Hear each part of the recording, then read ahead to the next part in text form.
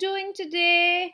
Welcome back to my channel Desi Stories with Moral Tarka and I am Romika. आज की story है एक बहुत ही ब्रेव गर्ल निर्भया के बारे में जिसको नरेट करेगी Ayesha. So let's hear the story of the brave girl Nirbhaya by Ayesha Gupta. Nirbhaya रोज अपने पापा के साथ जंगल जाया करती थी to collect woods. One day she was lost in the forest while returning home. जैसे ही अंधेरा होने लगा, she started walking towards her home. Suddenly, she saw a frightening man coming towards her. He was holding a knife in his hand and said to her, जो जो तुम्हारे पास है वो सब मुझे दे दो. Nirbhaya was wearing a gold chain. उसने फटाफट वो निकालकर उसको दे दी. Then the man said, Give me your axe too. Nirbhaya को बहुत गुस्सा आया. She threw the axe on the man's hand और जैसे ही निर्भया ने axe उसके हाथ पे मारा, the knife fell on the floor. Knife के जमीन पर गिरते ही निर्भया ने अपना एक्स और उसके नाइफ दोनों उठा लिए. Then she started shouting and called her dad. उसके पापा आए and started hitting the man with the stick.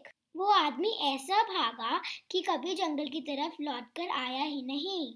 Nirbhaya और उसके पापा खुशी-खुशी घर चले गए.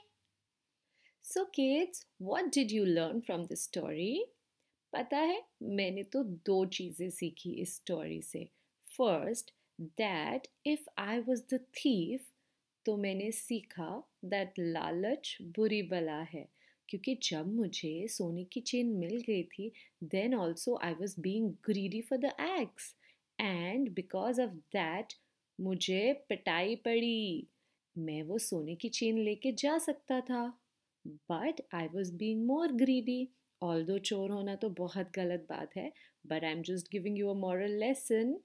एंड सेकेंड चीज़ जो मैंने इस स्टोरी से सीखी दैट हम सबको निर्भया की तरह we should be fearless and courageous. We should always be brave to fight against wrong people.